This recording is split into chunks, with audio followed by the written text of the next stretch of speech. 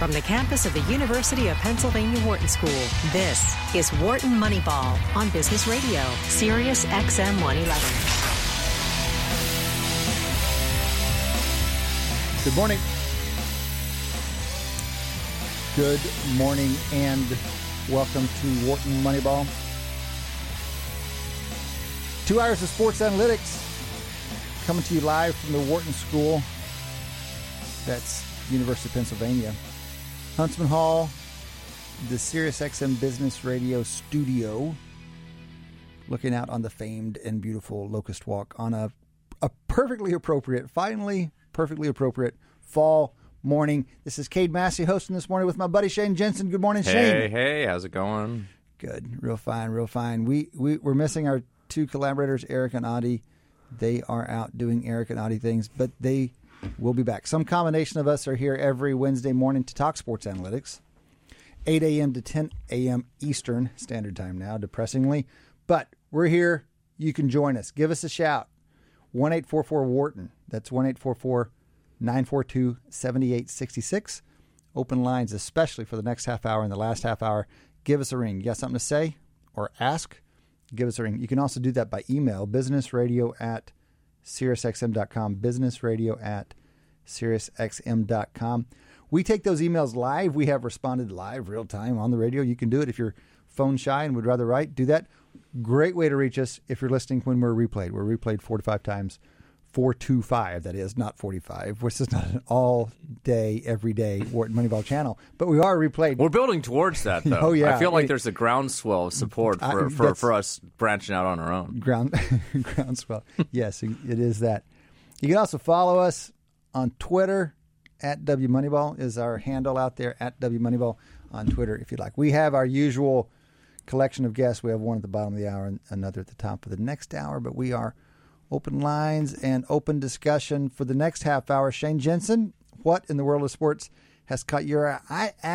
We do have something that we know caught everybody. I was going to say, obviously the tragic event yesterday was kind of what I was been thinking about the last 24 hours or so. Former Major League pitcher, famed Major League pitcher, sure Hall of Fame pitcher, and Phillies pitcher, passed away yesterday in an accident in the Gulf of Mexico, in a plane accident in the Gulf of Mexico. So we thought it'd be appropriate to start with Roy Halladay and a memory quickly about one of Halladay's top performances.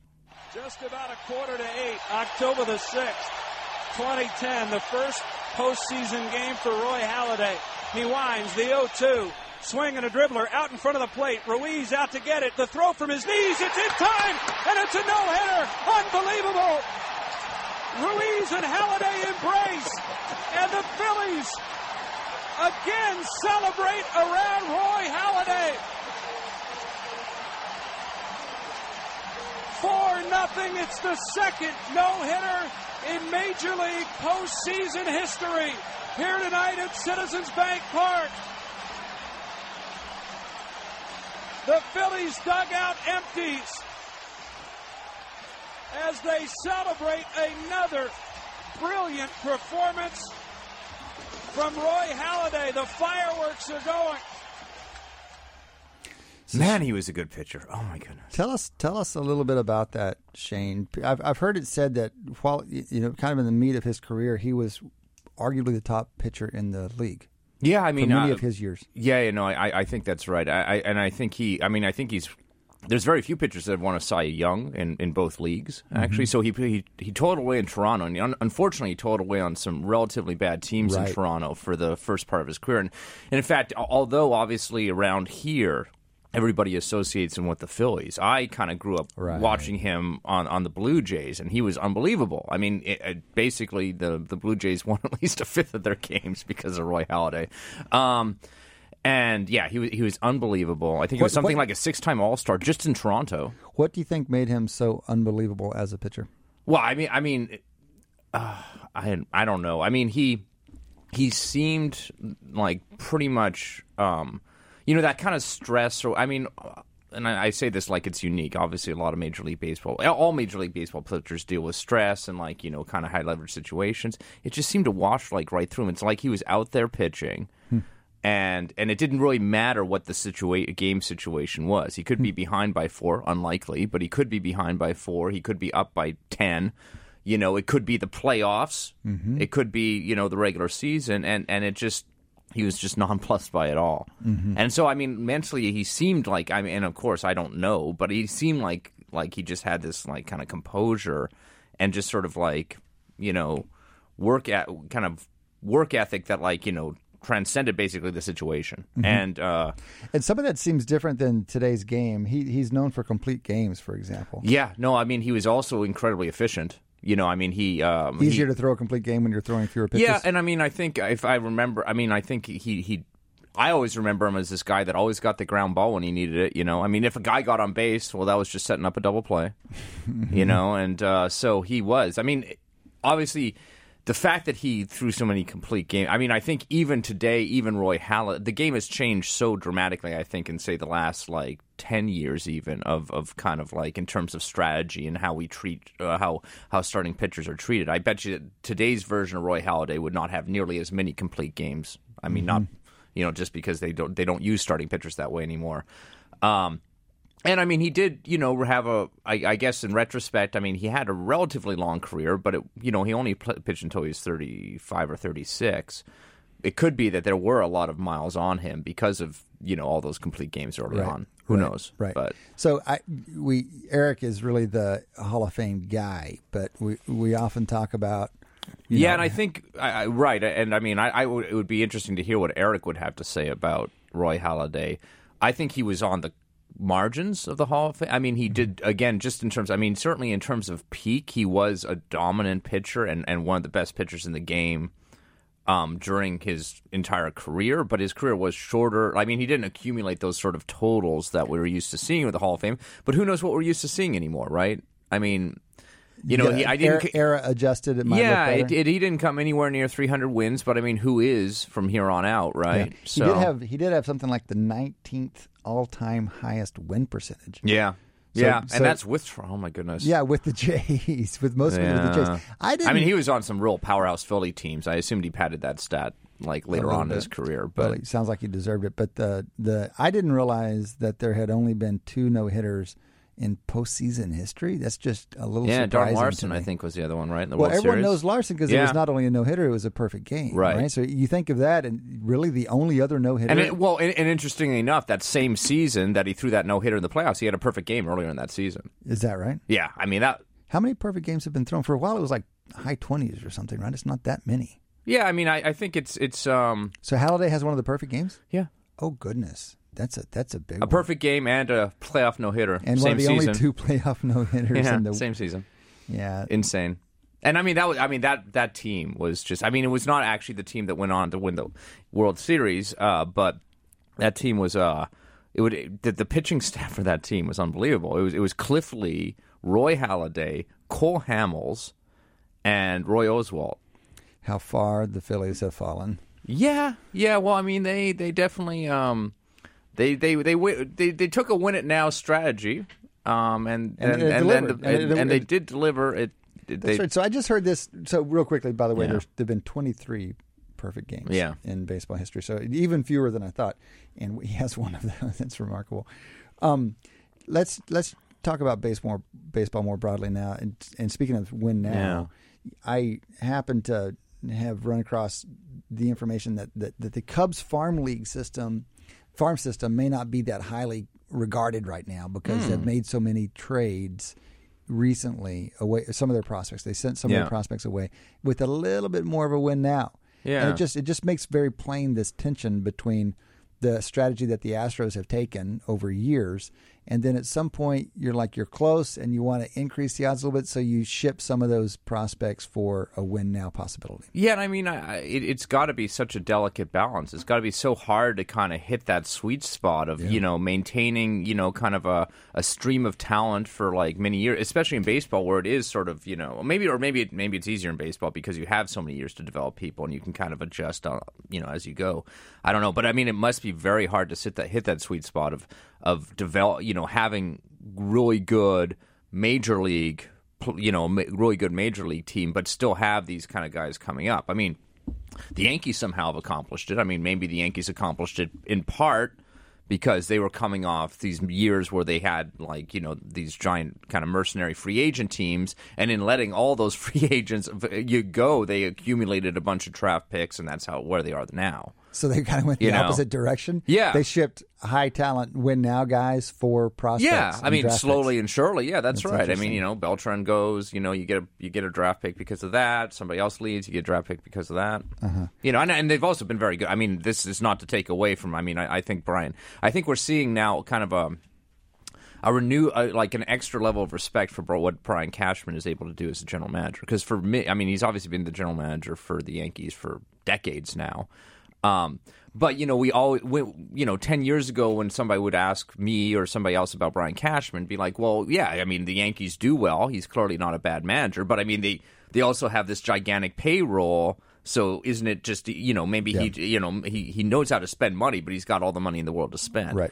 Whereas now when they've kind of are at least taking seemingly a little bit more of a budget view, strategy, we're kind of seeing that obviously under his regime, they've really developed this incredible farm system, and now they have this young team. I mean, I hate to say it, they're really good and they're really young.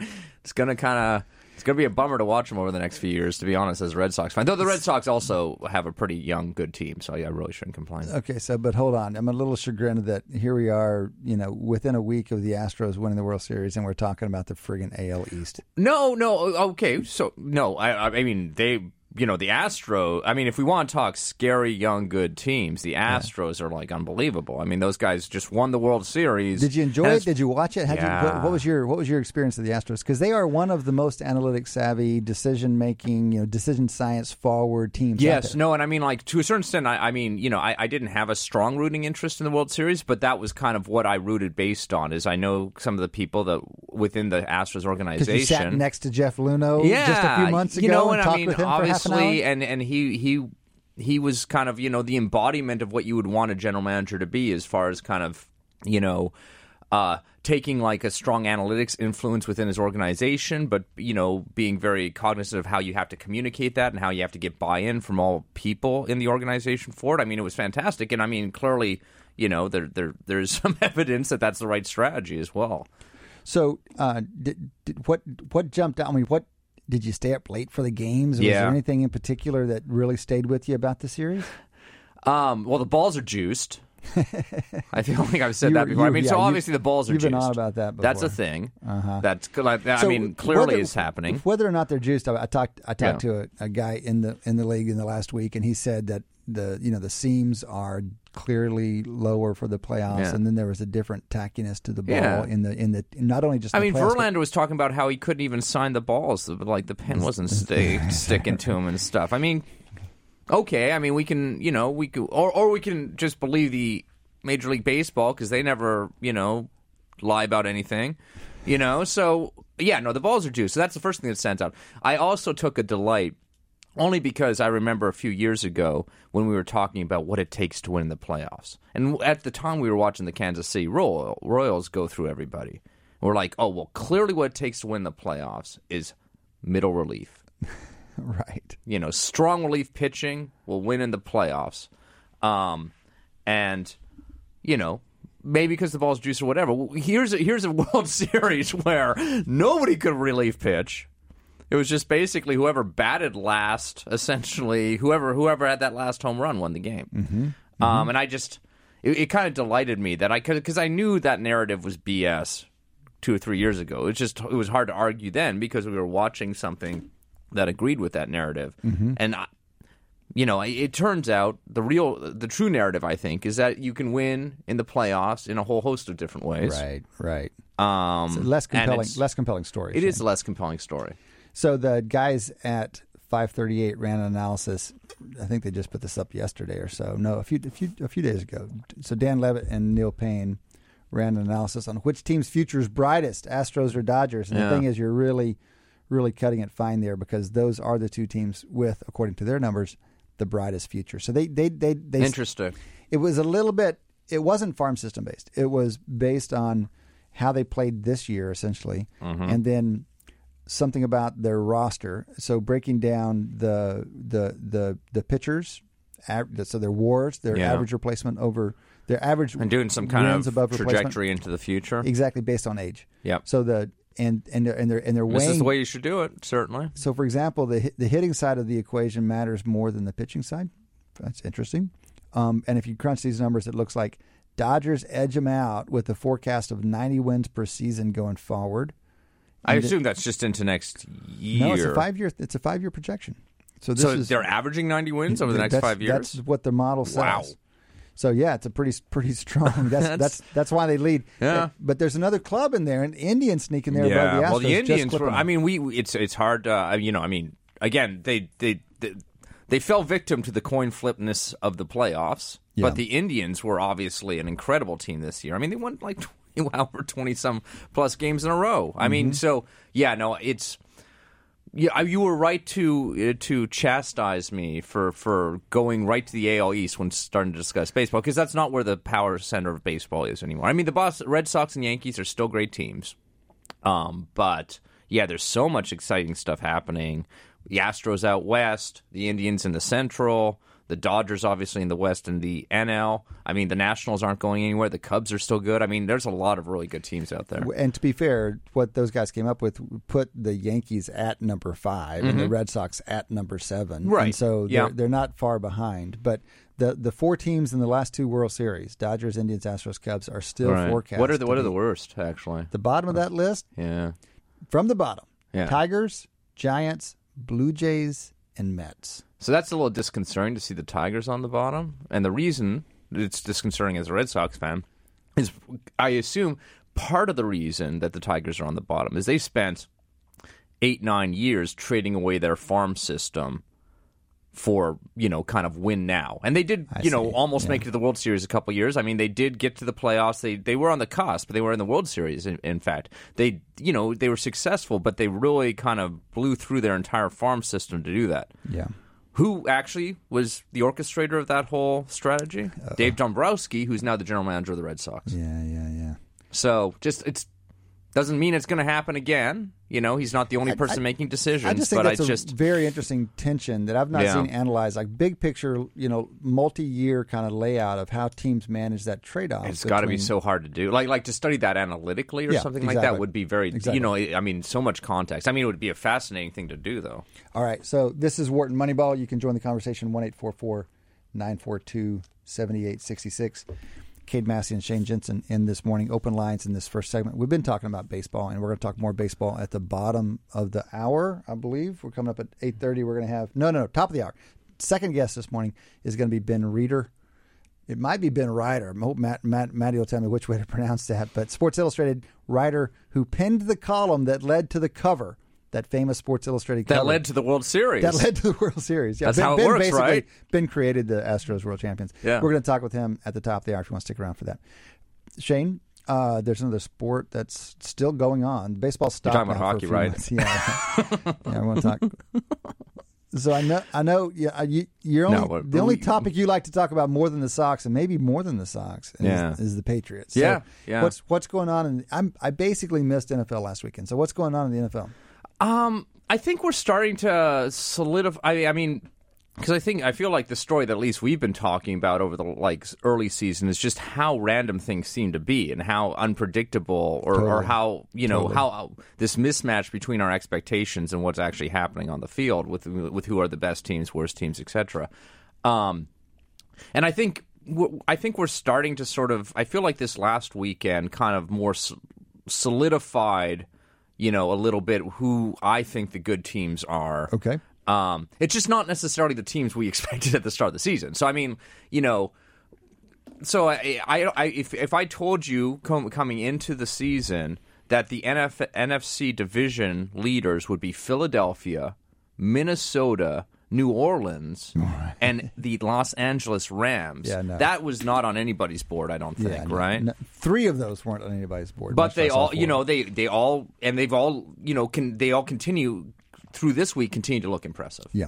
I mean, it's unbelievable that I never thought I'd be in a world where I'm trying to get Jared Goff on my fantasy team, and I can't get him because somebody else took him with higher waiver priority. I mean, Jared Goff, this is not something that we were thought about. Did people just overreact to his bad rookie season? Was it too much to expect him to do something? Yeah, and I think, honestly, there's a psychology where we're just so used to seeing, the Rams as this sort of... It takes a while to kind of, update, I think, this prior, because the Rams have been so mediocre for... decade, 15 years, whatever it's been. Yeah. And so, I think that, at least for me, it takes me a while to convince myself that a team has actually changed. It's the same thing. I mean, the Saints have been kind of, essentially a 500 team. I feel like they've been 7-9 for the last 5 years running or something like that. And you feel like Breeze is 44 years old. And what do you really expect out of a quarterback that old? And so, and again, right now, it's really kind of interesting to see they're winning with a lot of defense in New Orleans. Mm-hmm. I don't know where that came from, but that's great. I mean, it's great to see. Obviously, you want to see these teams that have struggled for many years to kind of move their way up. Well, as long as the Patriots stay on top, of course. And they do. The Patriots are safely ensconced at the top of the Massey Peabody power rankings anyway, and they have been from the beginning of the year. They have not been, they certainly have not been impressively beating it. I mean, the Atlanta game was the only game I can sort of look at and say, hey, that actually instills me with confidence going forward. Right. They slip back a little bit, but it takes you a little while to overcome your biases about the Rams or the Saints. It takes the data a little while to catch up as well, and the Rams finally are sneaking into our upper echelon. Mm-hmm. They gained 3 points, three positions up to number 6. But truthfully, there is still this great, basically, traffic jam there in the middle. And there's just not that much separation. I mean, even from the top, New England, we have as about a touchdown better than an average NFL team on a neutral field. The best team in the league, only a touchdown better than the average team. So an average team might be Cincinnati right now. Yeah. Okay, so on a neutral field. And you drop down 10 spots. So drop down to our number 10 is Kansas City. And Kansas City is more than a field goal. Mm-hmm. So you're talking about a 3 to 3.5 point difference between the best team in the league and the 10th best team in the league. That's a lot of folks who could make a run here at the end of the season. That's a lot of folks who, would you be that surprised by Minnesota, Kansas City Super Bowl?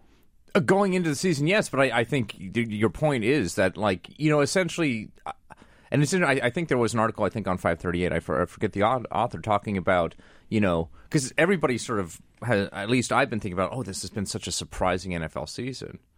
And it's not actually been any more surprising as any other. I guess this does happen every season. It's just we sort of trick ourselves into thinking. I don't know. Do you think it's more surprising or unpredictable than usual? I don't think the surprising is the key feature. I think the key feature is that it's just been all over the map. It's hard to get signal. These things are so jumbled together. I mean, one thing that I feel like has been kind of driving a little bit of the unpredictability or the surprise has been, some kind of key injuries within top teams, right? So Aaron Rodgers, obviously, that Aaron Rodgers injury everything. Basically changed that entire division. Well, it changes the conference. Yeah, it really changes the conference. You're right. Yeah. So and Houston loses their rookie quarterback who's doing fantastic. That probably the biggest story. Less playoff consequences of that one, I think. But who knows? No. Clearly, Rod. When you lose the best arguably the best player in the league. Sorry, Shane. It's going to be a big deal. Yeah. If you were going to pick, say, conference finals right now, if you're going to project conference finals, which 4 teams would you go with?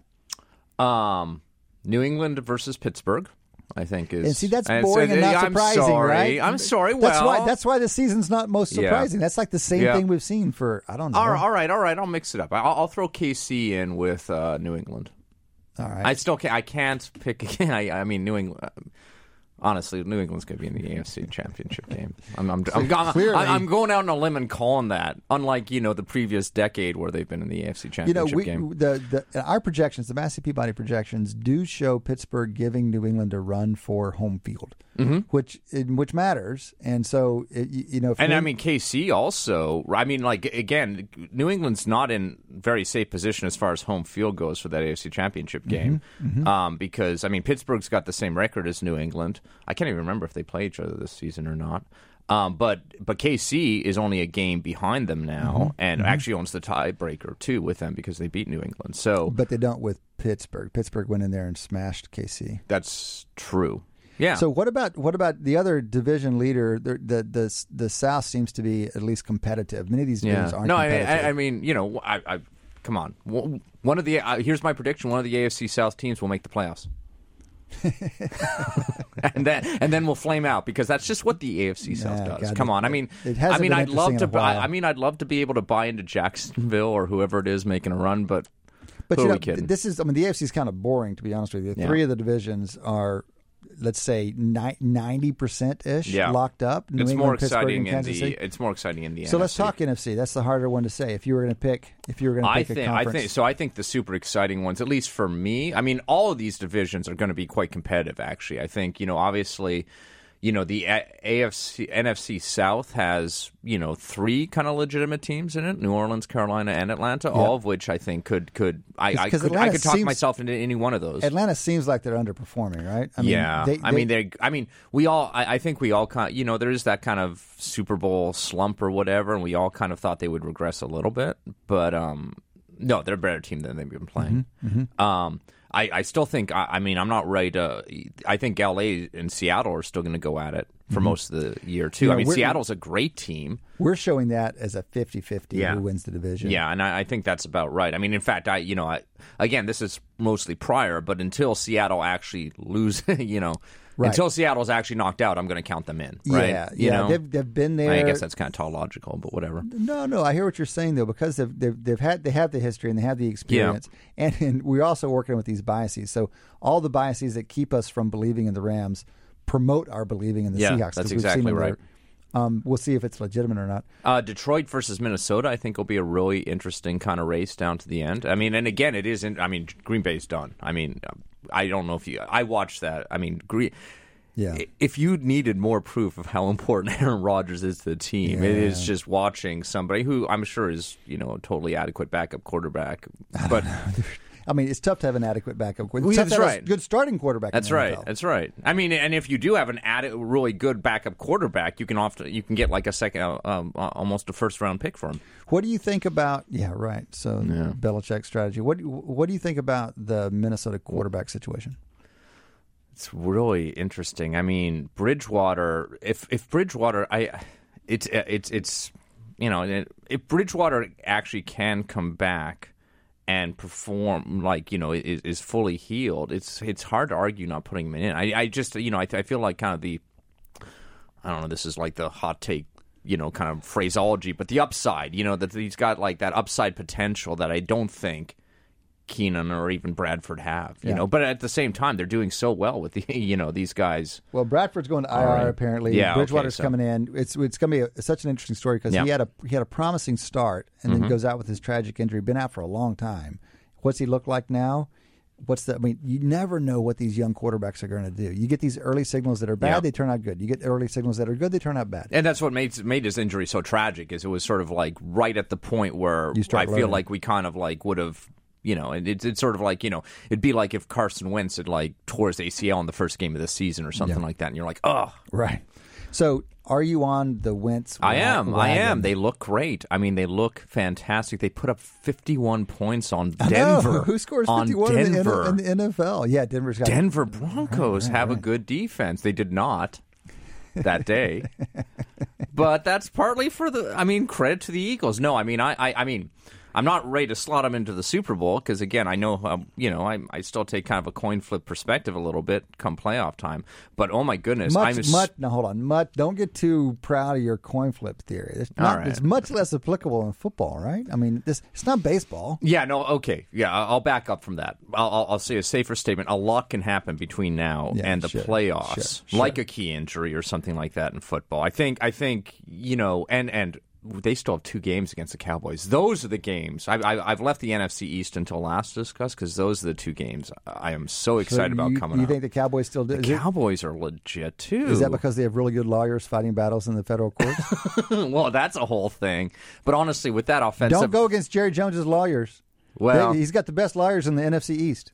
I mean, I'm pretty tired of that whole situation, just like I was tired of the Tom Brady situation. Yeah. I mean...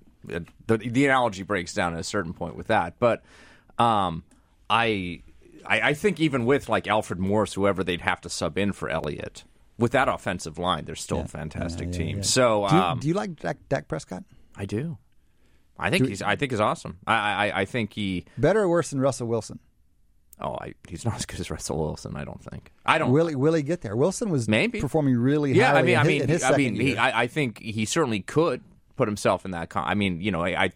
He's going to have to show a little bit more sustained success before I put him in the Russell Wilson category. Okay. So I'm going to spot you Philadelphia in the NFC Championship. Who do you want between Minnesota, New Orleans, and the Rams? Or the Seahawks? Who do I want, or who do I think? Who are you calling? You got Seahawks. Four candidates. Seahawks. See how boring I'm you are. sorry. You went with 3 of the 4 most predictable, long-standing, boring choices. All right, so we have 3 boring conferences. Tampa Bay, then. I don't know. Yeah. If you want a wild card, I don't know.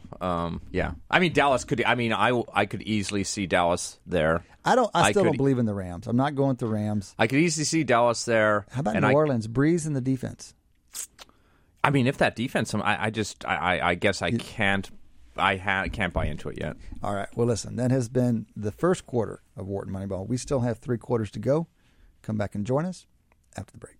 Welcome back to Wharton Moneyball. 2 hours of sports analytics live every Wednesday morning, 8 to 10 Eastern. This is Cade Massey hosting this morning with my buddy and collaborator Shane Jensen, both faculty here at the Wharton School. 2 other faculty collaborators, Audie Weiner, Eric Bradlow, are out this morning, but some of us are here every Wednesday morning. All year round, we've done some absurd number of shows at this point. We're coming up on 200 anyway.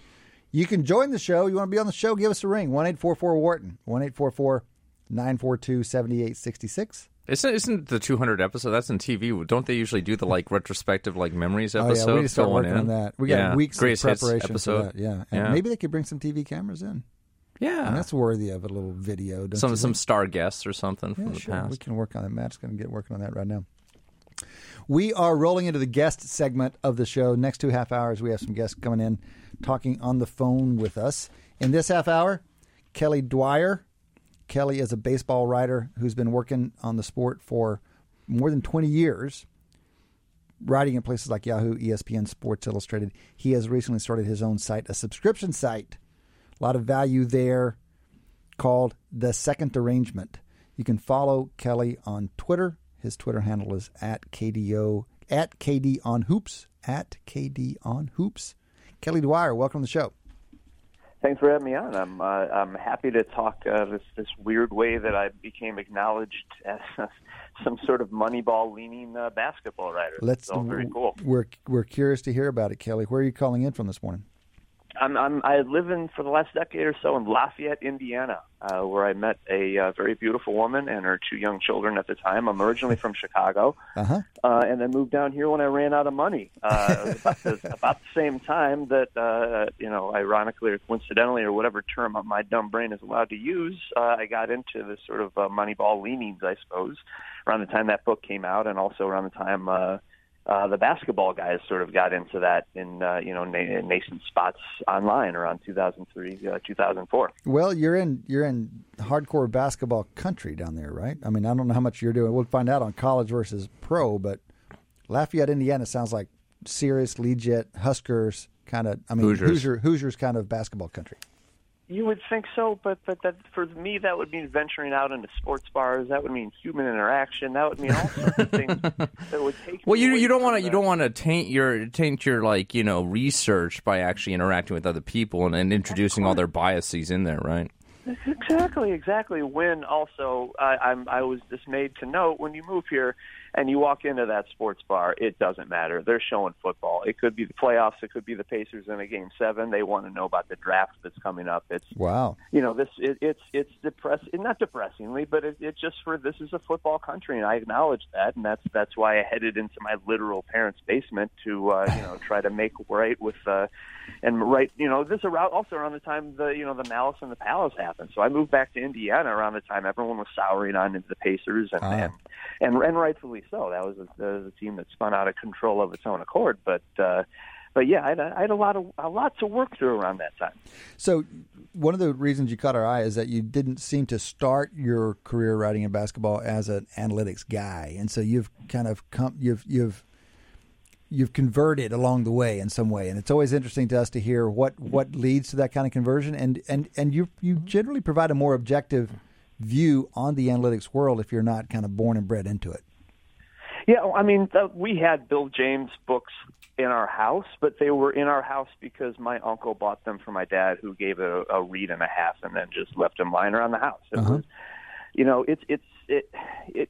I came up with basketball because it was different. It wasn't as staid as my beloved baseball was. There was something left to be learned in it when I kind of reapproached it in the mid-'90s, coming out of not wanting anything to do with sports at all for a little while and being a little punky kid that all of us were back then. So in the mid-2000s, it was an odd time to be a fan, and it was a terrible time to write about it. I was writing about it in pro bono sites, and around that time, Sports Illustrated luckily reached out to give a 24-year-old and what credentials I had for that job, basically just opining on their website. So with that in place, I had nothing left to do but to read and to watch as much as I could. And around that time, with John Hollinger and a few other writers, it became increasingly easier to acknowledge that we had a lot to learn in a sport that we thought we kind of had sussed out. Mm-hmm.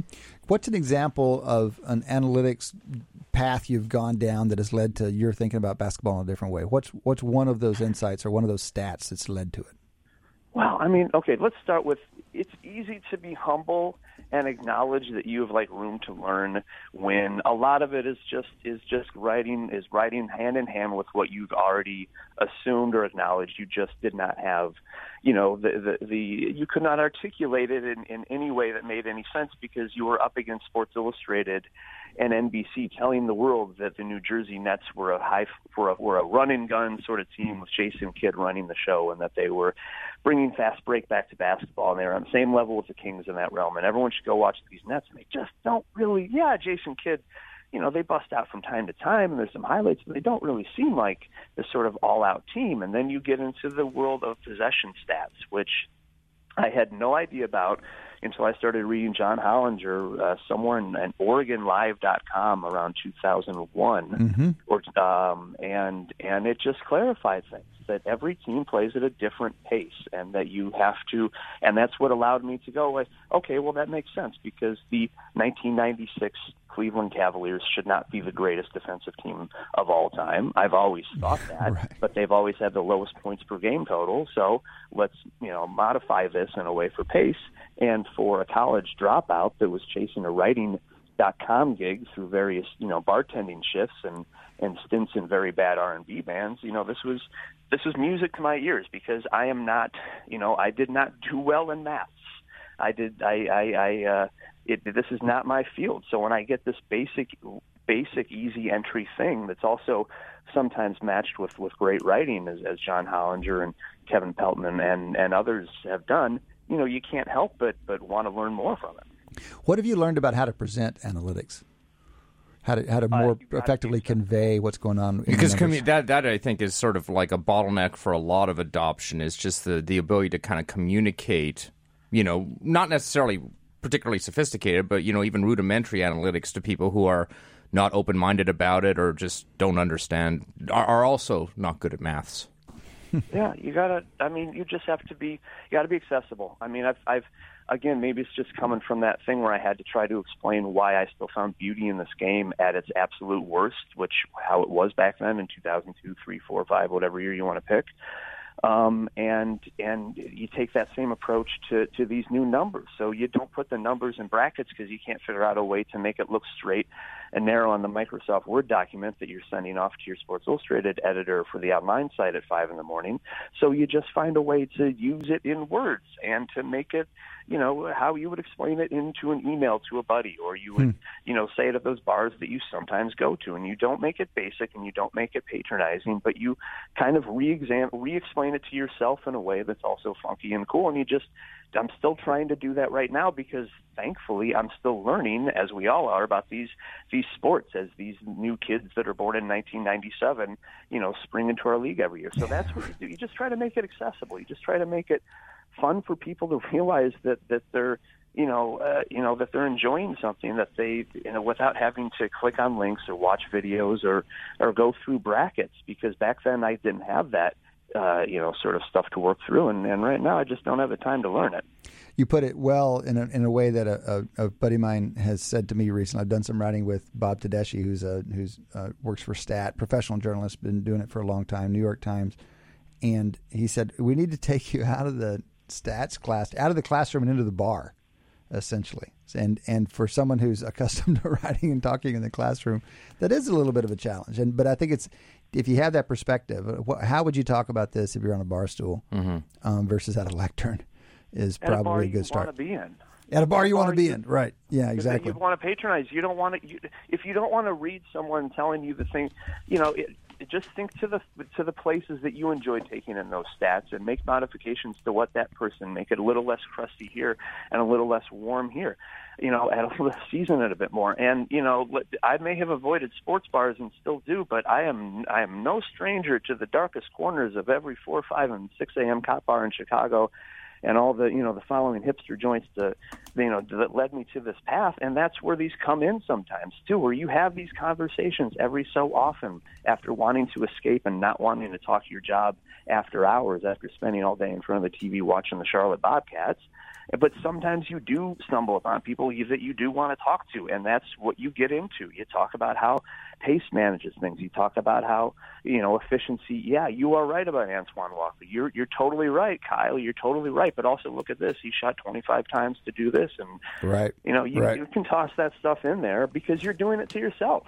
We're talking to Kelly Dwyer. Kelly is a basketball writer, been covering the sport for 20 years, writes for outlets like Yahoo, ESPN, and Sports Illustrated. He's got a new website called The Second Arrangement. He can also be followed on Twitter at KD on Hoops. Kelly, what's your take on the early NBA basketball season? The Celtics are surprising after the injury. The Cavaliers are disappointing. The Thunder I can't quite make sense of. What storylines are jumping out to you? I mean, all those are – none of this should honestly be surprising. What we have to take from it, I suppose, is just the acknowledgement that we're still in November. Yes, the trick is to not look terrible while you're figuring it out. And Oklahoma City of late has not figured that out, and Cleveland all season has not, outside of having to let LeBron James dominate in an unsettling way, and certainly not sustainable way. But that's all. That was always going to be in place. And in an 82 game season, you can make it to maybe by January these teams can figure out to at least get 3 of these. They can balance it out, and there still is plenty of time. With Oklahoma City, you got to worry about the depth, and with Cleveland, you have to worry about just the overall makeup of a team that still wants to shoot its way out of trouble. But in terms of worrying and fretting, I can't do that until I see some snow first. Yeah. So which of these, kind of with that in mind, which of these kind of early season trends do you actually buy into? Do you see Boston still at the top of the East at the end of the year? I mean, I judging from what you're saying, you probably see Cleveland and Oklahoma moving up. Is that right? Yeah, but I also see, what I mean is if there's a professionalism involved, when we say top of the East, what do we mean? We just mean piling up wins in a regular season that kind of means something, but it really is just about getting your act together and compiling, baseball card stats. So, top of the East, I think Boston will be there because they have Brad Stevens and a whole roster full of fellas that get at it and are going to match professionalism with this emerging talent and, in a lot of cases, creative touch that was there well before Kyrie got there. And, that goes for less talented, but no less, exacting outfits in Detroit and Orlando that are just going to pile up wins when everyone else's heads are turned. So, and Cleveland will be able to LeBron and sometimes Kevin Love their way into wins. That's just how it is. But, the trend, if we're talking about who's going to be at the top of the conference, is just piling up these W's through a slog of the season. And, Boston seems well equipped for that. Okay, well, I guess I'll ask a very specific question. Do you, based on what you've seen so far, do you see the kind of inevitable Cleveland Golden State final as less inevitable? No, I can't get away from the fact that LeBron James can tilt a court sometimes, and I'll have to revisit this. But if even as things stand now, even with Cleveland looking as wildly and as out of it and as unfocused as they are, they have a season end on a Wednesday, and they get into Saturday and Sunday to figure out an opponent out, and then they get to unleash LeBron James for an ungodly amount of possessions. And then they get to do that, on their way to 4 wins in 7 games. And until something terribly goes wrong, I can't get away from that. How do you feel about the next LeBron James? How do you feel about the Bucks prospects this year, from what little we've seen so far?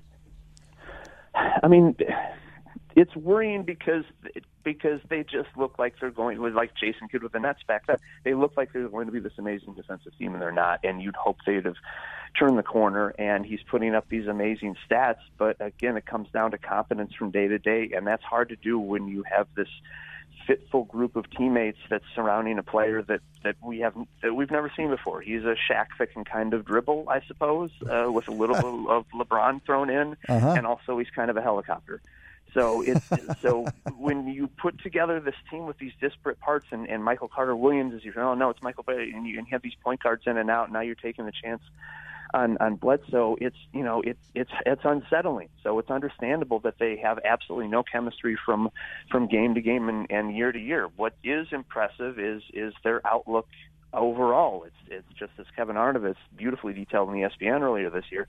Are their owners going to get in the way, and can their coach, stay out of the front office's way long enough to put together some sort of consistency that kid can get used to?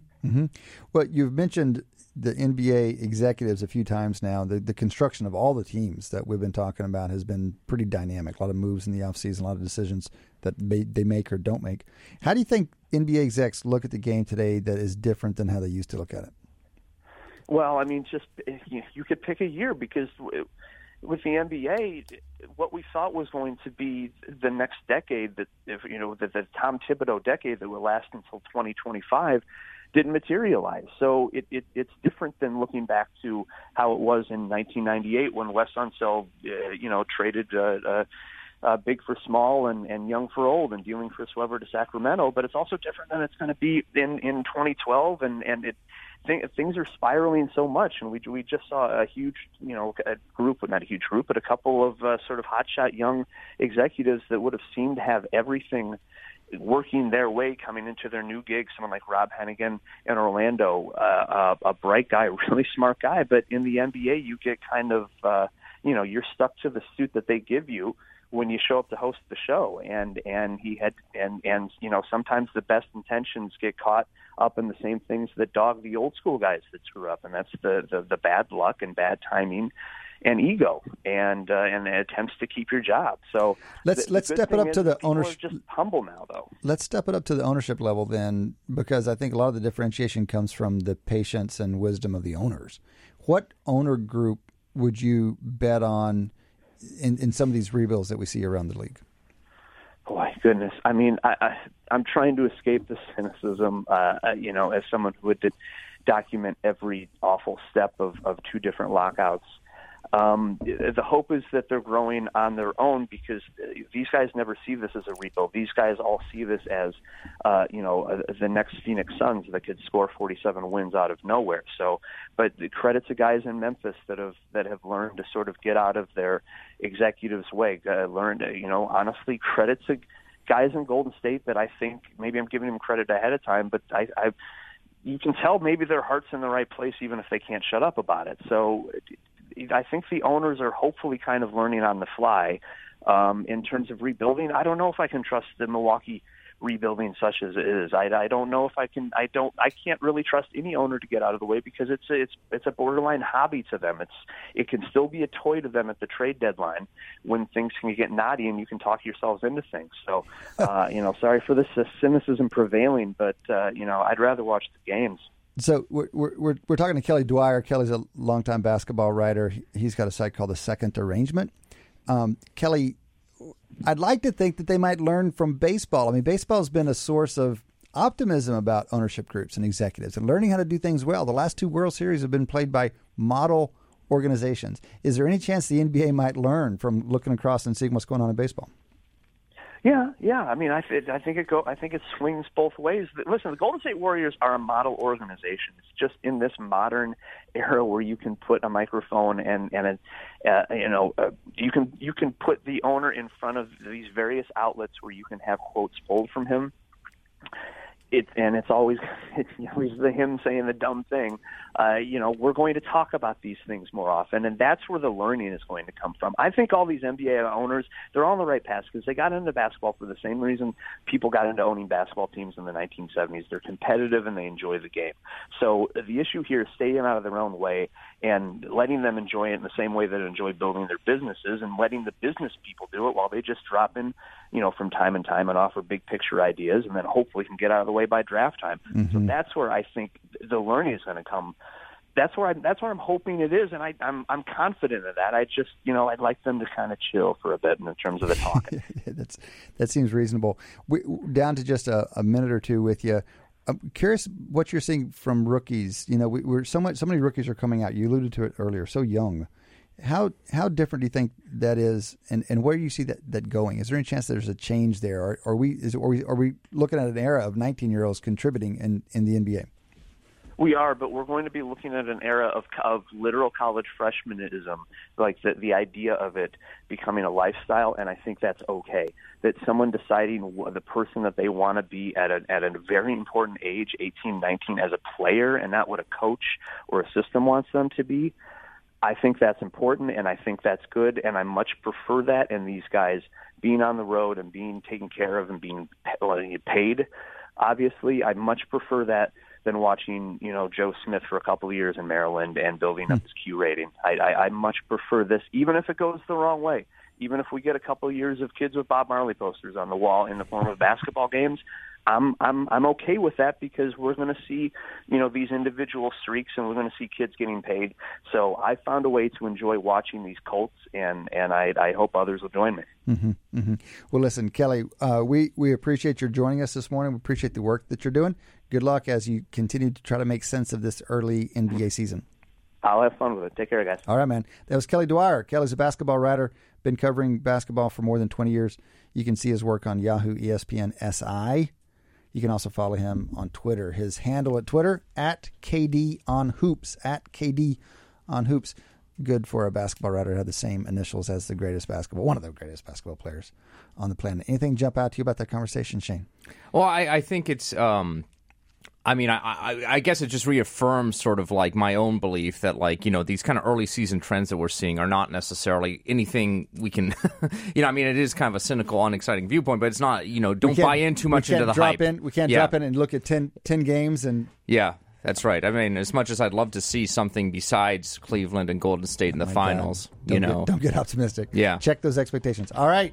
Fantastic. That has been one half of our show here at Wharton Moneyball. We've still got another half to go. Come back and join us after the break. You're listening to Wharton Moneyball on Business Radio, Sirius XM 111.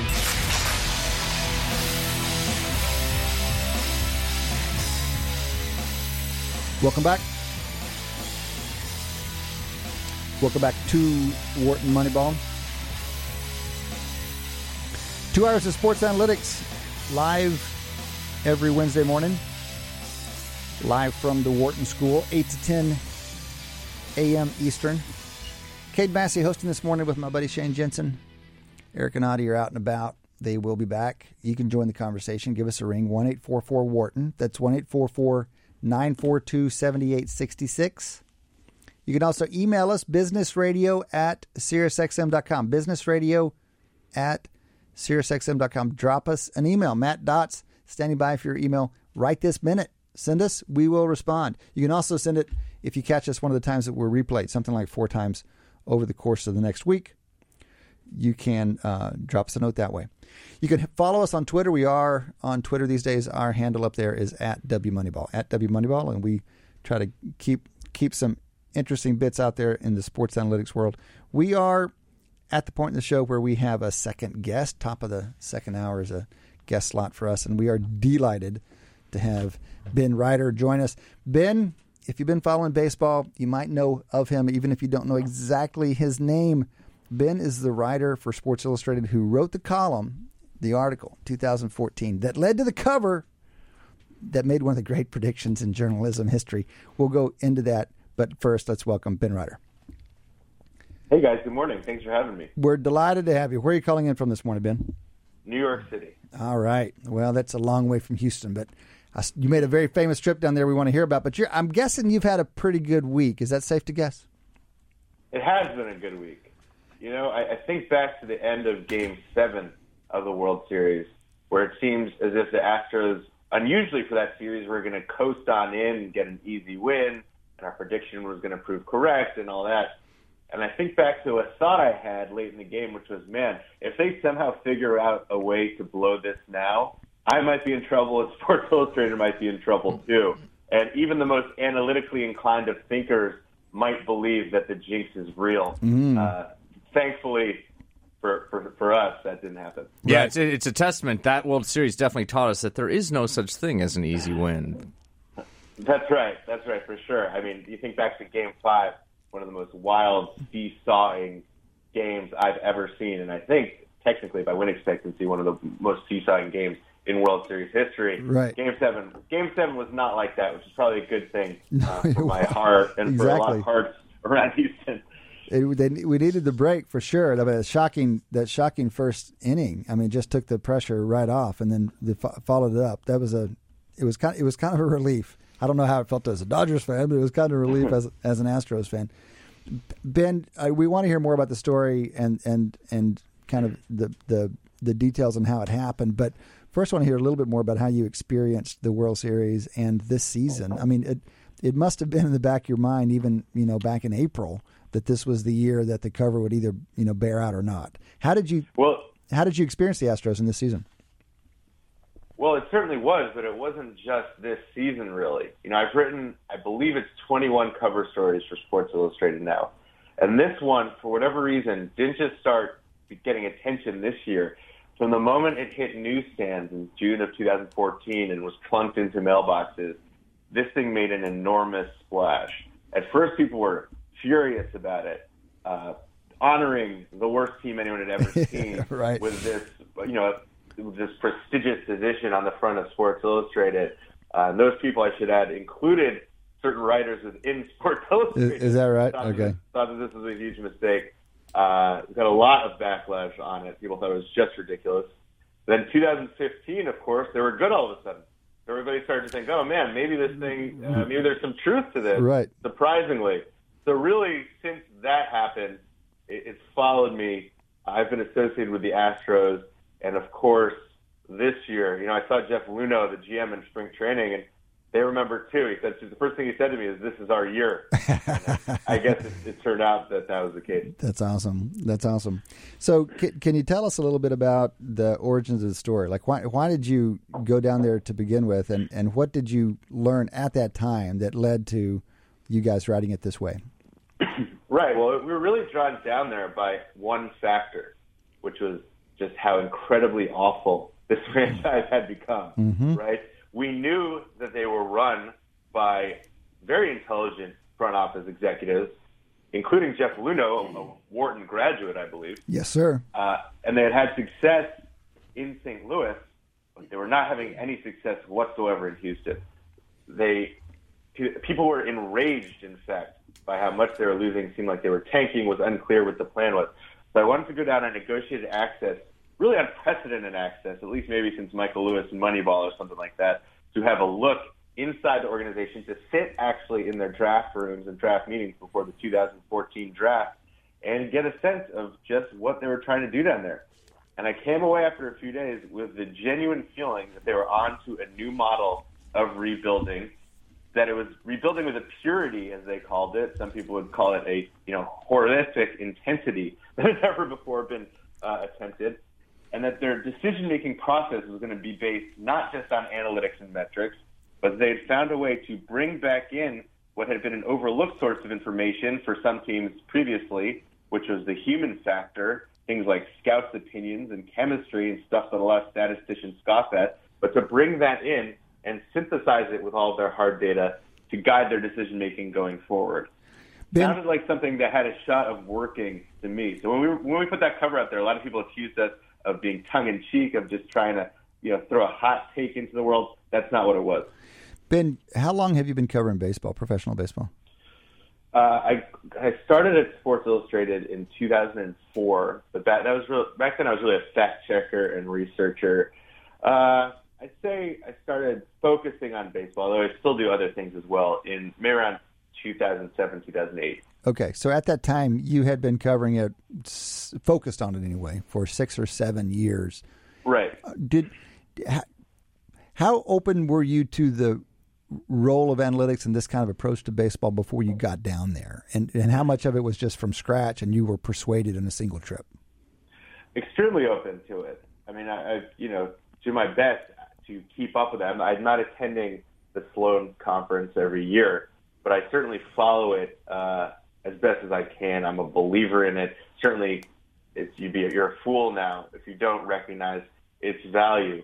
But I've always had slight skepticism, as I think is healthy with anything involving big data, about using it as the be-all and end-all, as opposed to an extremely powerful tool by which you can make your decisions. Right. So we've lauded the Astros. We lauded Jeff and Sig Mejdal before they were at the Astros, when they were at the Cardinals, at blending traditional scouting with the quantitative analytics approach. When you were down there, and this is a general issue for organizations, and increasingly so, how to blend algorithms with traditional human judgment. What did you see when you had this unprecedented access for a few days back in 2004? What did you see on how they did that? What lessons do you think other organizations might draw from that? I saw a lot. I saw, obviously, the self-christened nerd cave, as the analysts call themselves, down in Houston, in the corner of the room, tapping away. Obviously, these guys are brilliant, drawn from NASA, the country's best physics PhD departments, engineering departments, things like that. But I saw them in the same room with guys like Nolan Ryan and these old, 65, 70-year-old Texan scouts with bushy white mustaches. Okay, hold on, Ben. Are you just thinking, is this... I think I've seen this scene before, though, right? Well, you've seen this scene with them sitting across from each other at a table, antagonizing one another, right? What I saw was them sitting on the same side of the table, complimenting each other, working together. Hold on. I think that Nolan Ryan in the nerd cave, really? That's not dramatic license? No. It was in one meeting room. I don't think Nolan Ryan hangs out in the nerd cave typically. It'd be probably pretty hard to program with Nolan Ryan sitting there, I would guess. But in this particular case, especially in this draft meeting they allowed me to sit in, which was in advance of them making the first overall pick in 2014, they were all sitting in the same room, and they all had their say. Certainly there was some skepticism between them, but that's fine. Basically, they are empowered to do the jobs that they've always done. And it's up to the GM, and it's up to Sig Mejdal, really, to coordinate all of this information of different types into one decision. And one way to do it with the scouts is, for example, if a scout has issued an opinion on somebody, whether it's about his heart or his competitiveness or something that's not really related to spin rates or launch angles or OBP or any of those things, they will look back and regress that against the previous 100 times, every other time they have on record that the scout has issued this observation.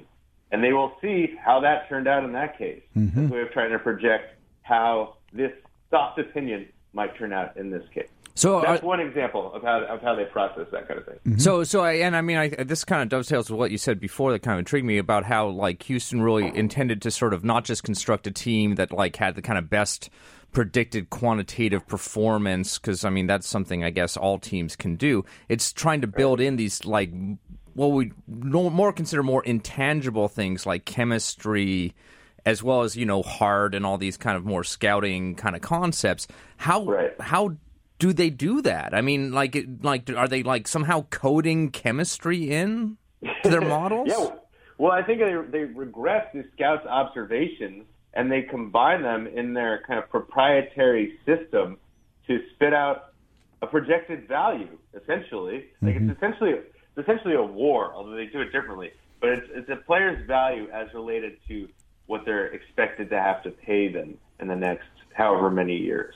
And how they weight the various factors, I think that's kind of the secret sauce.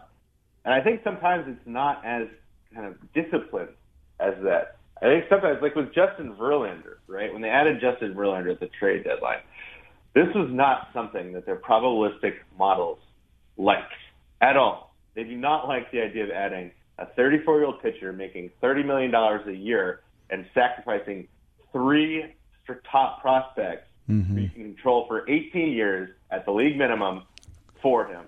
Like that, right. The models did not like this move. Right. But look, one of their strengths is they're able to step outside their models and say, look, we can see that this team needs Justin Verlander to win the World Series, so we're going to do it. And they got it done with 2 seconds before the August 31st trade deadline. And I think it's very fair to say that they would not have won the World Series had they not made that move. Wow. We were talking to Ben Ryder. Ben is the Sports Illustrated journalist who wrote the Astros column back in 2014 that led to the now famous, even more famous Sports Illustrated. It's been famous for 3 years, but now it's crushed it. Sports Illustrated cover predicting that the Astros would win the 2017 World Series, which they did. Ben, we were talking coming in here before the show about this tension between trading away these prospects that you've cultivated, and you've made all these great decisions and you built this great farm system, and then you sometimes then would trade away for a little bit of win now. You're going to increase the probability of winning now, but it's going to cost you. That's a very real tension, and it'd be interesting to know how Jeff thought about that and how other teams have thought about it. We've never seen it analyzed, a kind of a big empirical study of how teams manage the tension between those two things. Right, and they're also, beyond the numbers, they're personally invested in these players. Right. They've known them in many cases since they were, 16 years old or younger, and have followed them and have drafted them and invested a lot of time in them. So it's an emotional decision as well. But I think what Jeff would tell you is you can only trade these guys once, right? There's no going back once you make this move. So you have to be absolutely sure that this is the move to make. Like, he's had many chances to trade his prospects. He's a top farm system. His own team, Dallas Keuchel, was extremely disappointed at the regular trade deadline on July 31st when they did essentially nothing while the Dodgers were adding Yu Darvish, right. The Cubs were adding Jose Quintana, right. The Yankees were adding Sonny Gray. The Astros just sat there, and Keuchel spoke out. But look, they're not going to do something just because they feel like they're supposed to do it, because they know the value of these prospects is so great that it would damage the organization in the long term if they did something rash they didn't at least believe had a great chance of working. So, but Ben, you can't ever be certain, right? Yeah, and they didn't know for a fact that Verlander would. So the Verlander thing, I've got a little bit of a problem. I mean, that is definitely a retrospective narrative, right? I mean, they were essentially a coin flip away from losing the World Series, and would we then be talking about how they sacrificed, they went for, they kind of deviated from their plan and went for a win for it now and got burned because now they don't have a World Series and they've got this, aged pitcher and they lost like these top 3 prospects. I mean, I feel like on a couple pitches, this entire narrative changed. Well, I think that's baseball, first of all. And I think you're absolutely right. The narrative would have changed somewhat. But I think in Verlander specifically, they have a couple outs, right? First of all, he's not going anywhere after this season. He's going to be there for 2 years. Mm-hmm. You can say, oh, great, a mid-30s pitcher for 2 years. Well, the fact is, if you were to go out in the free agent market right now and try to add a pitcher as good as Justin Verlander, you couldn't get him for 2 years, right? You'd have to give him like 5 years, 6 years. You'd be paying this guy until he was 40, probably more per year than the Astros are going to pay Justin Verlander for the next 2 years. There's a lot of value, actually, in that short-term commitment, relatively short-term commitment, even at a high average annual value that they got for him. The other thing I'd point out is that when you look at the deals made for all these pitchers, the Astros arguably, and you never know because they're prospects, maybe they'll turn out to be superstars, arguably seem to have given up the least, okay? Like, you look at what the Cubs gave up for Jose Quintana. Eloy Jimenez, who's the centerpiece of that trade, is like the best hitting prospect in baseball, at least top 5. Wow. With the best pitcher in the Astros deal is Franklin Perez, who most people have in around number 50, top 100 prospects. I'll just point out Jose Quintana is a lot younger than Justin Verlander, so you would think that the Cubs would have to give up more for that. But he's not as good, and we're only looking at really 2 years. So the chances of him sustaining some significant organization-damaging decline are minimized at least. You know, one thing that I think is definitely true is one of the reasons that you build a farm system as rich as the Astros built, or that you accumulate draft picks like Bill Belichick does in New England. One of the very reasons for doing that is to have a little bit extra capital to spend.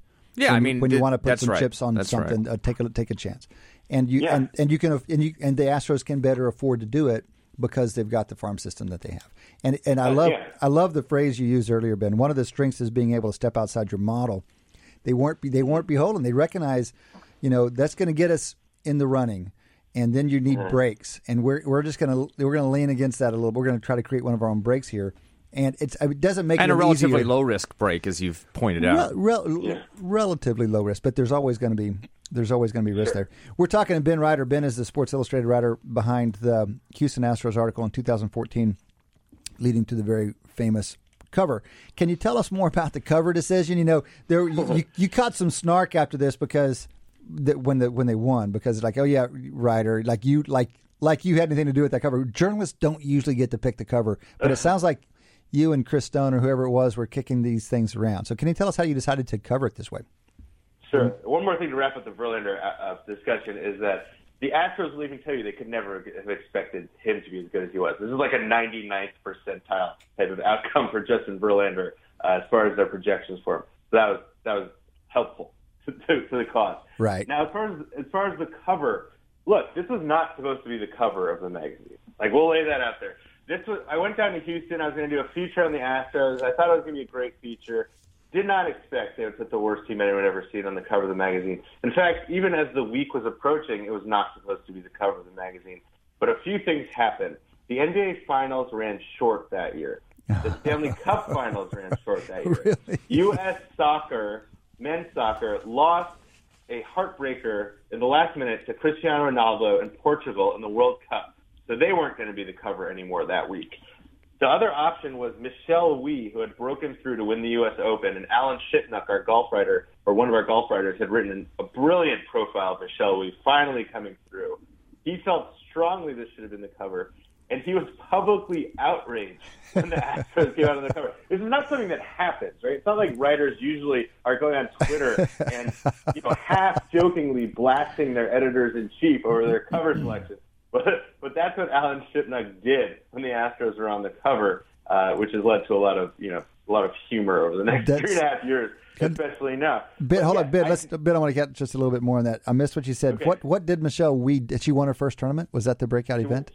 She first won the major. US Open. Oh, she won the U.S. Oh my God. Okay. First major. Let me just say, I think one of Sports Illustrated's strengths for a while has been their golf coverage. By the way, and Shipnuck's great. Yet it's also one of these women in sports things, right? It's that you don't have that many chances to put and you're supposed to take advantage of them all you can. And here you are putting the worst team in baseball on the cover. Yeah. That's pretty sharp. He had a lot of good arguments, and he still does.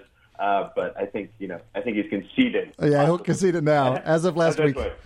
But listen, it's true that writers don't make the call about what's on the cover, but in this case, I've had more to do with it, I think, than in most. Okay. Chris and I sat down, and we looked at this plan that I'd written 5,000 words about in the magazine, and we looked at the future, and we talked about, he asked me, if this is going to work, which I think that it will, you've convinced me, when will it happen?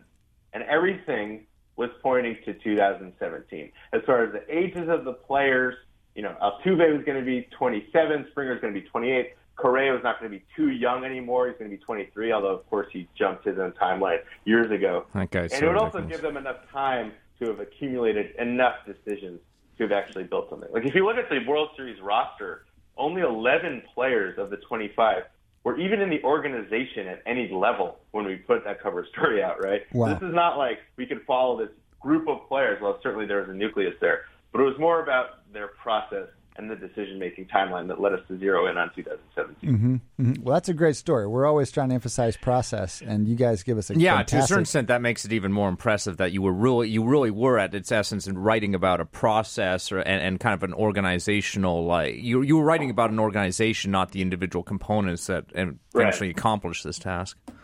So how did you had just spent some time with those guys? How did those guys react when you landed, this cover came out? I think they weren't 100% thrilled. I know they weren't 100% thrilled. Like, obviously, they cooperated with the story. They obviously wanted the public, the nation, to have some idea of what they were actually trying to do down there, as opposed to just losing in novel ways every night. Like, they loved walk-off errors that year. They wanted some, narrative out there besides that. I don't think they expected it to be a cover. I know they didn't, because I couldn't have expected it would have been a cover. And they certainly didn't expect Sports Illustrated to put a national deadline on this innovative new effort that they were just kind of in the beginning of installing. Right. So that was a bit of a drawback for them, but I don't think anybody has any regrets anymore. Ben, what do you think? What are some of the nuances in the story you think we're missing, or in what way do you think people are getting the story wrong? One of the things that jumped out to me, you wrote a follow-up piece recently, just as the World Series started, and in there you named some of the missteps, some of the mistakes, or at least some of the misses. They may not have been mistakes, but they were misses over the last 3 years. And I love that you did that, because I think it's easy to think, these guys, everything lined up just right, or they happened to bat 1,000 on this thing. They didn't. They made a number of they tried some things that didn't work out, which I think is inevitable. Yeah, and I mean that almost underlies any successful process has to take into account that there's randomness in outcomes, and so it's good to talk about what went wrong as well.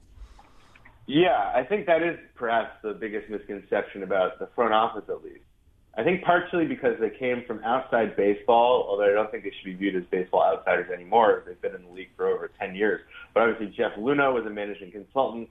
Big Meidel was a NASA engineer. I think a lot of people viewed them as these know-it-all geeks almost coming in and trying to upset everything, never thinking they were wrong, thinking they were right about everything. That's not true. What they were trying to accomplish via their decision-making process was simply getting marginally more decisions right than the competition. Mm-hmm. And they always allowed for missteps, and they were significant ones, perhaps even more than they could have expected back in 2014. For instance, everybody knows that they passed on Chris Bryant in the 2013 draft to pick Mark Appel with the number 1 overall pick. That's a big mistake. Right. But they made another one at the end of 2014. I actually couldn't even recognize it yet because it was too recent when I wrote the story. But at the end of spring training in 2014, they outright cut a guy who they had inherited from the previous regime, who had struggled on the big league level for a few years, who kept telling them, guys, I made a swing change over the winter. I really think it's working here. But they didn't give him enough at-bats in spring training, and then they just kind of let him go after he passed through waivers and all of the teams had a shot at him, by the way. That guy was J.D. Martinez, who virtually immediately in Detroit became, instantly with his new swing, one of the top 5 or 10 hitters in the league, as he remains this day. So they were able to persevere through these significant mistakes they had, and more important than that, they learned from them. And Jeff Luna said, we definitely give guys who have said they made a change in the offseason more of a shot to show it in spring training. Is that right? Okay. It just goes to show. This says to me that, given that Houston is such a well-run organization and they still make these kind of mistakes, how many mistakes are being made by the not well-run organizations, right? Yeah. Wow. Well, and you said there, Ben said there at the end, he said, and they've learned from them. So it's not only that they have such a good process that they can afford some missteps, inevitable missteps, but also that they try to learn from the ones that they get. Ben, speaking of learning, what have you learned from this experience, and what's on the horizon for you? Well, Who's winning in 2020 is what we want to know, actually. I'll tell you, man. This thing has affected my own life, even away from sports writing, and really some attention I've had due to this thing, and it's really focusing on process over outcome. There you go. What these guys are all about. Even in my day-to-day life, really. I think I used to judge myself on things like grades in school, and I don't know, just like whatever happened at the end.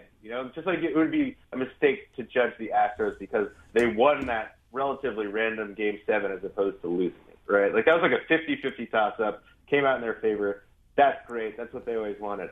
But what really matters is the process, the way that you do things as you go through this accumulation of all the decisions you make.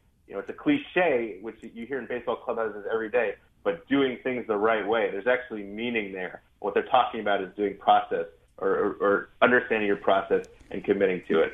So I'd say, not to get too touchy-feely, but for me, this story has really highlighted the importance of process in everybody's life as opposed to the outcomes at the end.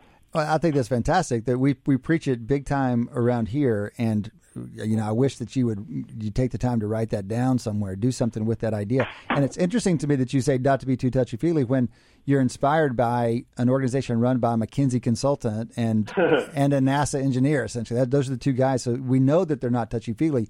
The process, in some ways, is the opposite of it. But it goes against the culture of sports, which is all about, you are what your record says you are. And so it feels touchy-feely in contrast to that. But I don't think you could say anything that would be more heartening to this show than to say it's affected me it's affected my life, basically, the way I think about decisions in the non-sports world. Yeah, those guys, they are obviously, scientists and hard thinkers, but they've allowed human emotion to increasingly affect them as well. Like over the years, I think they realized that perhaps they were just being too commanding of their players, passing down this dictates from on high about what they should be doing as far as shifts and stuff. Right. Now they take a lot more time to get the players to buy in, to work with the manager, A.J. Hinch, to make sure that they're understanding why they're doing this. And they also bring aboard a guy like Carlos Beltran, who's 40 years old, didn't hit this much here, but everybody says without his, softer influence in the clubhouse, they wouldn't have won the World Series either. So they've evolved as well. I think the field has, even Billy Beane, who's pretty extreme, and Daryl Morey, who's pretty extreme, would say that they've changed over time, that they're a little bit less beholden to the numbers and the models because they've realized that there are limits to those things. And the best, the Cubs are very much of that philosophy. Mark Shapiro built the Indians very much on that philosophy. And it's sometimes hard for hardcore analysts and listeners of the show to realize there's limits to the models. You got to consider the human side of things. It's good to hear that Luno thinks about it down there that way. But do you have a project, a journalism project in front of you that was inspired by this in any way? We'll see. I got a lot of things going here. Maybe too early to reveal. But yeah, I don't think that this story is ending. In fact, you have to keep in mind that they won this year. This is what they were going for. But they didn't go through all those torturous years in Houston for a one-and-done shot at a title. They went through all that torture to build a sustainable contender. You can't say a sustainable champion because the MLB playoffs are so randomizing and hard to get through, even for the best teams, as we know. But to give themselves a real roll of the dice every October for the foreseeable future. And if you look at the way this team is constructed, they're going to Oh, it's scary, yeah. So, Ben, it feels like baseball kind of gets it now, and if they didn't, it's been slammed into their face with the last two World Series teams. One of the questions that I have, and I would love to hear someone like you evangelize, is when is football going to get it? When is hockey going to get it? Are they paying any attention to what's happening in baseball, and could they learn from Jeff and Sig about the process and do something differently? They certainly can, and obviously the NBA has learned these lessons. Right, NBA is learning it. Mm-hmm. The NFL, I don't know. Is that a lost cause? Like, can you tell the NFL anything? Like, I'm not sure. I don't know. We don't have to get into that bashing the NFL. But you look at that league and what's happening with it right now, I'm not sure that they're paying attention to anything outside their, own 32 boardrooms or whatever it is. Right. Well, listen, man, Ben Ryder, appreciate your taking the time to join us today. Thanks, guys. It was really fun. Appreciate you having me. You bet. That was Ben Ryder, senior writer for Sports Illustrated and SI.com. He's been with the magazine since 2004. He penned the article that led to the now famous 2014 SI cover predicting the Astros would win, accurately predicting the Astros would win the 2017 World Series. You can follow Ben on Twitter. His handle is @BenReiter. Reiter's Reiter. Reiter. That was Ben Reiter filling our second guest slot for the day. We are 3/4 of the way through Wharton Moneyball, but we still have a quarter to go. Come back and join us after the break. Welcome back to Wharton Moneyball. 2 hours of sports analytics live every Wednesday morning, 8 to 10 Eastern. Kate Massey hosting this morning with my buddy and faculty colleague Shane Jensen. Sound engineer Danielle Bruno bringing us up out of the bottom of the hour. Matty Dott's on the producer terminal back there. You can reach those guys and through them reach us. 1-844-WHARTON. That's 1-844-942-7866. Or you can email us, businessradio@SiriusXM.com, businessradio@SiriusXM.com. We are just off the phone with Ben Reiter. Ben, Sports Illustrated journalist who did the piece on the Astros back in 2014 that led to that now famous cover. Great fun, man. Great fun talking with Ben about the Astros and the process and choosing the cover. Amazing story how much chance was involved with that the cover ever came to life. It sounds like had the NBA playoffs gone a normal distance, they would have been on the cover. Had the NHL playoffs gone a normal distance, they'd have been on the cover. If the U.S. soccer team hadn't lost a game unexpectedly, they'd have been on the cover. All those things had to happen for this great cover to have occurred. Yeah, no, and I mean, like, obviously one thing that I delighted taking on the conversation is this kind of almost this this event that kind of backs up this thought of, like, evaluating process over outcome. Mm-hmm. I mean, I guess it's just kind of nice when the outcome actually aligns with the process occasionally. I think there's a real lesson in that you can be right, but you still need the anecdotes to break in your favor to be compelling. It's you got to hope for good luck. Yeah, you want to make your case. You wonder this like kind of denominator out there of like all these times when the process was good and the outcome just didn't align, and we just don't even think about it. Yeah, for sure. Hear about it. Many analysts can tell you their story about that happening. One sport we haven't talked about so far this morning is college football. Shane, I know you're a big weekend. It's hard. You don't have any capacity in that head of yours for anything outside of the Patriots. No, that's not true. That's not true. I can cheer for Michigan. Why? Can't imagine why. I don't know. Famous graduate. Backup quarterback back in the 80s or whenever it was. The old man played college football. But no. I mean, I did. I was. Out at the bars, and I caught some highlights and stuff like that. I mean, I certainly saw the Ohio State-Iowa score, which I think probably took everybody by surprise. I was thinking, but that's really, everyone paid attention really to the Ohio State game because they were the favorite for the conference after having knocked out Penn State, and they just got drubbed. I mean, that's just a shocking thing. But the bigger disappointment for the season, I think, was the Penn State game because I think the analytics would say that Penn State should have won that game. Mm-hmm. Michigan State knocks them off. That's a big deal because Penn State would have been right in the middle of the playoff hunt. They'd have been the favorite then out of the Big Ten East. And they're a more fun team to pull for, frankly, than Urban Meyer and Ohio State. And they're kind of fresh, and they play a great offensive game, and they've got Saquon Barkley.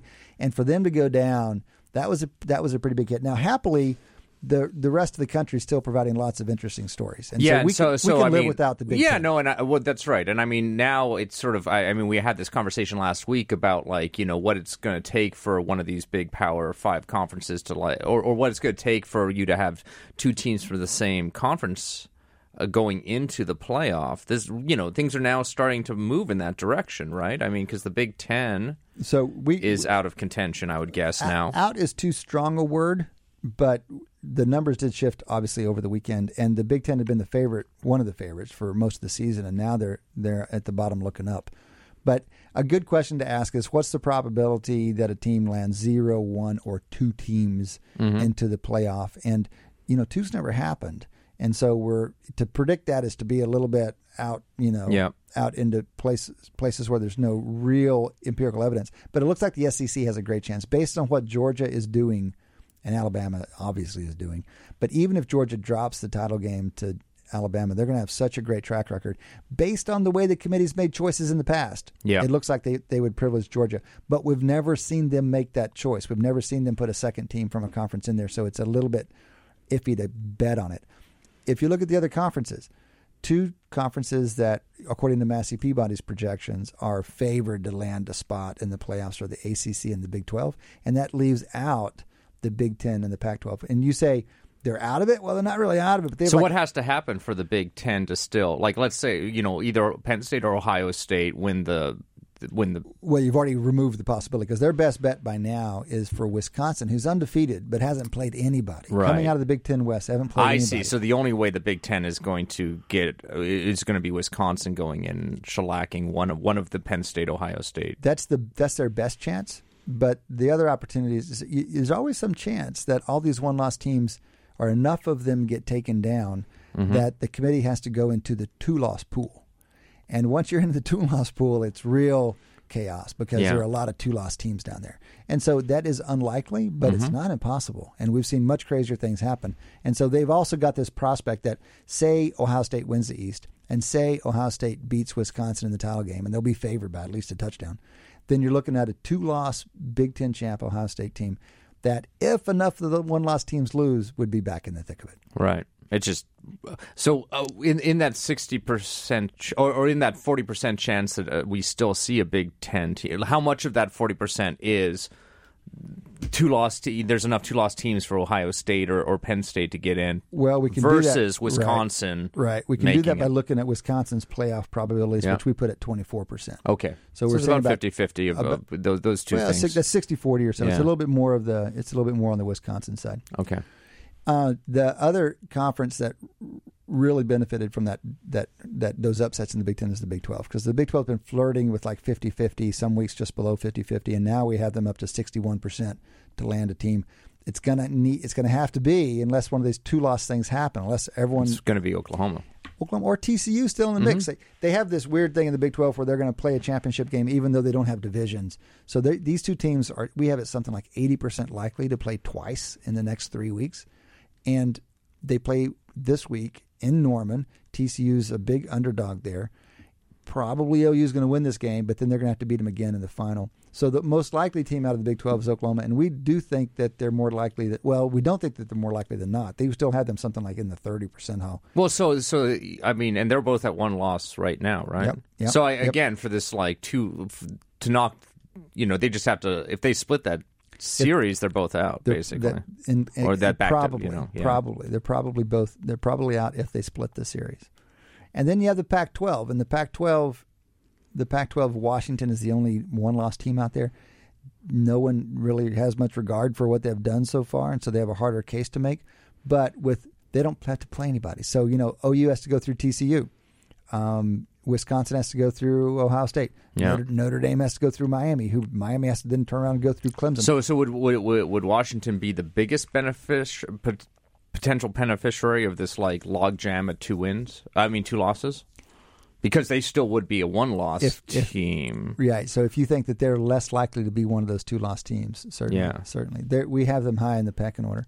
So we talked a little bit last week about which teams control their own destiny. Mm-hmm. And I caught some of that show afterwards, and I hated the way we talked about it because it was just a little bit, and we were just being a little vague. I mean, either a team controls its own destiny or not, right? I mean, there's no... we definitely listed more than 4 teams that control their own destiny for the playoffs, and that's just not the way it works, right? Exactly. And you were trying to point that out to us, and we were just kind of flying through it. But we went back and looked at the numbers and said, okay, let's look at it 2 ways. If the team wins out, what's the probability they make the playoff? That's really controlling your own destiny. Yes, if that's right. 100% or near 100%, that's what people mean by controlling their own destiny. And the teams we have with basically 100% are Alabama, Georgia, and Miami. Okay. If you can do it. No, right behind them, Clemson and Wisconsin are right about 95%. If they win out, our models are showing, based on what the committee's done in the past, they will take those. Mm-hmm. They will take those teams. So if you want to five-some with a 95 or plus chance of making the playoff, if they win out and call that controlling your own destiny, that would be Alabama, Georgia, Miami, Clemson, and Wisconsin. But you have to couple that with how hard is it to control your own destiny? Some of those teams have a much easier road than others, and so fine. Miami controls his own destiny, but we think there's only a 10% chance they can win out. Yeah. So that's very different from Clemson, who we think practically controls their own destiny, but they have a more than 50% chance to win out. So we were kind of confounding those issues in the conversation. No, and I yesterday. mean, I think that's a great way of representing it, actually, is to sort of so that still does put 5 teams that if they win out, that's right. But it just control their own destiny. But we can conceive of that because it's so unlikely that all 5 of those teams do win out. It's unlikely that even 4. I mean, 3 of those teams have a less than 20% chance of pulling it off. And Wisconsin has to go through Ohio State. Georgia has to go through Alabama. Miami has to go through both Notre Dame and Clemson in the ACC title game. So we can say that about 5 teams because basically we can be quite certain that. And the one thing, this one sort of point that sticks out to me in this kind of in this analysis is Notre Dame, right? Because they're currently still in the top 4 kind of by rankings, sure. Right? But despite that, if they win out, your model only has them as like even winning out only. They've got about a 30%, 35% chance of winning out, and only like a 80-some% chance of making the playoffs given they win out. Yeah. So that 80% chance says that there's a good chance that even if they win out, they get jumped somehow.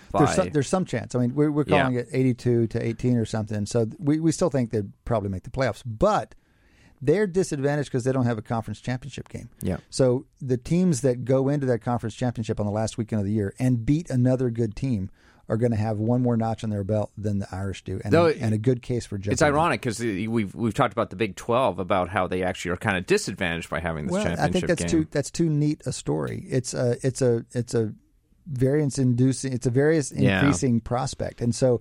You go into it, and if the I guess that's right. Conditional on either Oklahoma or TCU winning both of these upcoming matchups, including the championship game, it looks better for them. Yeah, so you just got to decide: would you rather be Oklahoma with a greater chance of winning out because you only play TCU once, but then you have to sit on the sidelines while every other conference plays a title game, and feels like that's been a disadvantage. It's pretty clear that it's been a disadvantage in the past. Or would you rather have that second hurdle, which if you clear it, you have a kind of an open shut case to make the playoff. And I mean, obviously, you would prefer that second one. Under this whole control your own destiny ethos or whatever or thing we're talking about, you would want the closest. I think you as a team you would want the greatest control over your own destiny. You would trade off a little bit of difficulty in order to have more certainty if you got it done. That's right. That's interesting. So we have some interesting games. The college slate has really improved over the last couple of weeks. Notre Dame's going to play Miami. Probably the most important game of the weekend is Notre Dame at Miami because it has so much implications for two conferences. This whole discussion will be very informed by that particular game. That's right. And then TCU and Oklahoma with their first of their what we think are going to be 2 matchups in the Big 12. But even some other games. So Georgia has to go to Auburn.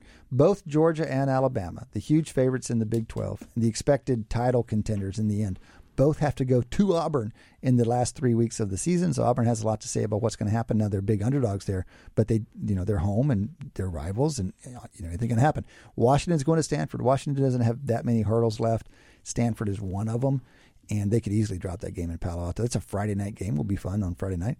And then Michigan State, fresh off their upset of Penn State, goes to Ohio State. And we're going to find out whether Ohio State's like... Can Michigan State wreck the Big 12 for everybody? Just mow everybody down. I kind of think that's going to go the other direction, but it should be a fun weekend in college football. We've only got 3 weeks of the regular season left, and then we've got the conference game, so we're coming down to the end of it. It could just tie up real neatly and only have 4 teams, and it's not even hard. But it could be a real mess yet. It could be 6 or 7 one-loss teams. The biggest chaos story is a bunch of these one-loss teams lose, and they have to dip into the 2-loss pool, and that's a big pool. It's a big pool. It would be interesting.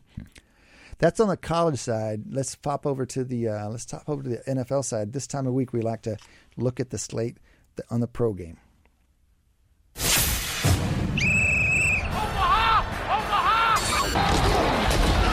Wants to go to the end zone. He does. Touchdown. Moneyball matchups. So in NFL this week, dang Shane, it feels like week after week the NFL games just aren't very compelling. What do you see this weekend that you're interested in, and do you have any picks? There's some good ones. I mean, again, there's a couple good ones. I mean, I think I still find, although it's, so there's a couple that probably would have been compelling if we hadn't watched the last couple weeks. For example, Patriots at Broncos. So I mean, oh gosh, yeah, I know. So you're just reaching. You're trying to defend. Okay, the fine. NFL. We don't have to talk about Patriots or Broncos. Yeah, I think the Broncos Cowboys will play the Patriots tougher than we think. But anyway, okay. Cowboys at Falcons is a really interesting looking game. Sure. So the line there is 3.5. Falcons favored by 3.5. The game is in Atlanta. Pretty fancy game. Yeah. Yeah, no, I agree. I'm not sure. I would put that more at like I think the Cowboys are probably a good 3 points better than the Falcons on neutral field, so I would actually kind of put that at even. Wow. So Massey Peabody's numbers are going to say that they're about even on the neutral field. We'll give the Cowboys maybe a 0.5 point edge, and so we might have made it a 2.5 point game instead of a 3.5 point game. I guess I've been kind of maybe biased a little bit by recent Cowboys performance. They've been a lot better. That's right. They've been up and down this season. If you believe in non-stationarity, if you're updating for that, then you're optimistic. So that's an interesting one to keep your eye on. So Shane likes the Cowboys. He thinks that line is too steep. The points the Falcons are getting. What other games? Vikings at Redskins, I think, will be a really interesting game. What do you make of the Redskins? Is it really that big a deal to knock off the Packers whenever they don't have Rodgers? No, that's not that impressive. But I mean, the Redskins have been playing a lot of teams pretty tough this season. I mean, they obviously have not been looking as impressive as the Cowboys or the Eagles, but I think they're a team that they are always a team that I think plays tough. I don't think they're ever an easy victory. So, and I mean, the Vikings, we don't know.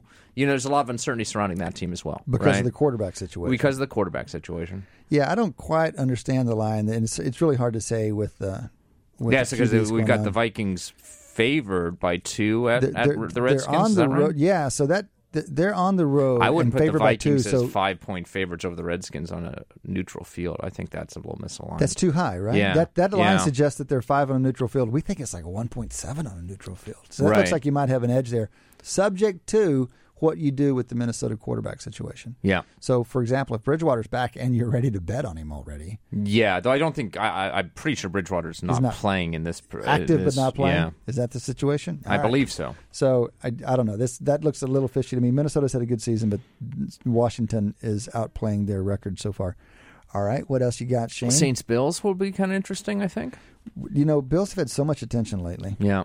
Well, I mean, they're hanging tough in a division where no team was expected to hang tough. Yeah. Right. I think the Saints are gonna. I'm a little surprised that the Bills are favored in this one, even though they are at home. Yeah. So the line is 2, which suggests that the Saints are only 1 point better than the Bills on a neutral field. Yeah, and I don't think that's right. That's surprising. Yeah, I think the Saints are better than that. I mean, it's again. Maybe Vegas is like me in that they're just still getting used to the Saints being good, right? But and I mean, certainly it'll be interesting to watch because I think the Bills have an amazing defense and will be a real challenge for Breeze. All right. But look, this isn't. I mean, look, I haven't crushed all the numbers here, but looking at power rankings, we would make New Orleans 7 or 8 points better. Wow. On a neutral field. So that looks like you guys have bought into New Orleans. Well, and we're not buying the Bills. We've been short. One of the teams that we're most short on this year, and we may be missing something. But, every year there's some team that we like better than everyone else does, and we just can't get over our crush, and some teams that we just have attitude about and we can't ever learn to love. The Bills seem to be that team for us this year, that we just don't believe in them. I mean, we have them something like 23rd in the league. We think they're 2.5 points worse than the average team. Look, that's how much. We would take Cincinnati by 2.5 on a neutral field. That's how little we believe in the Bills. Wow. Are they still, even with that, they're still the second, you do have them as the second best team in the AFC East, I would guess, right? Well, we can look at that just real barely, quick, but yeah, I think so. I think I see it up there. Yeah.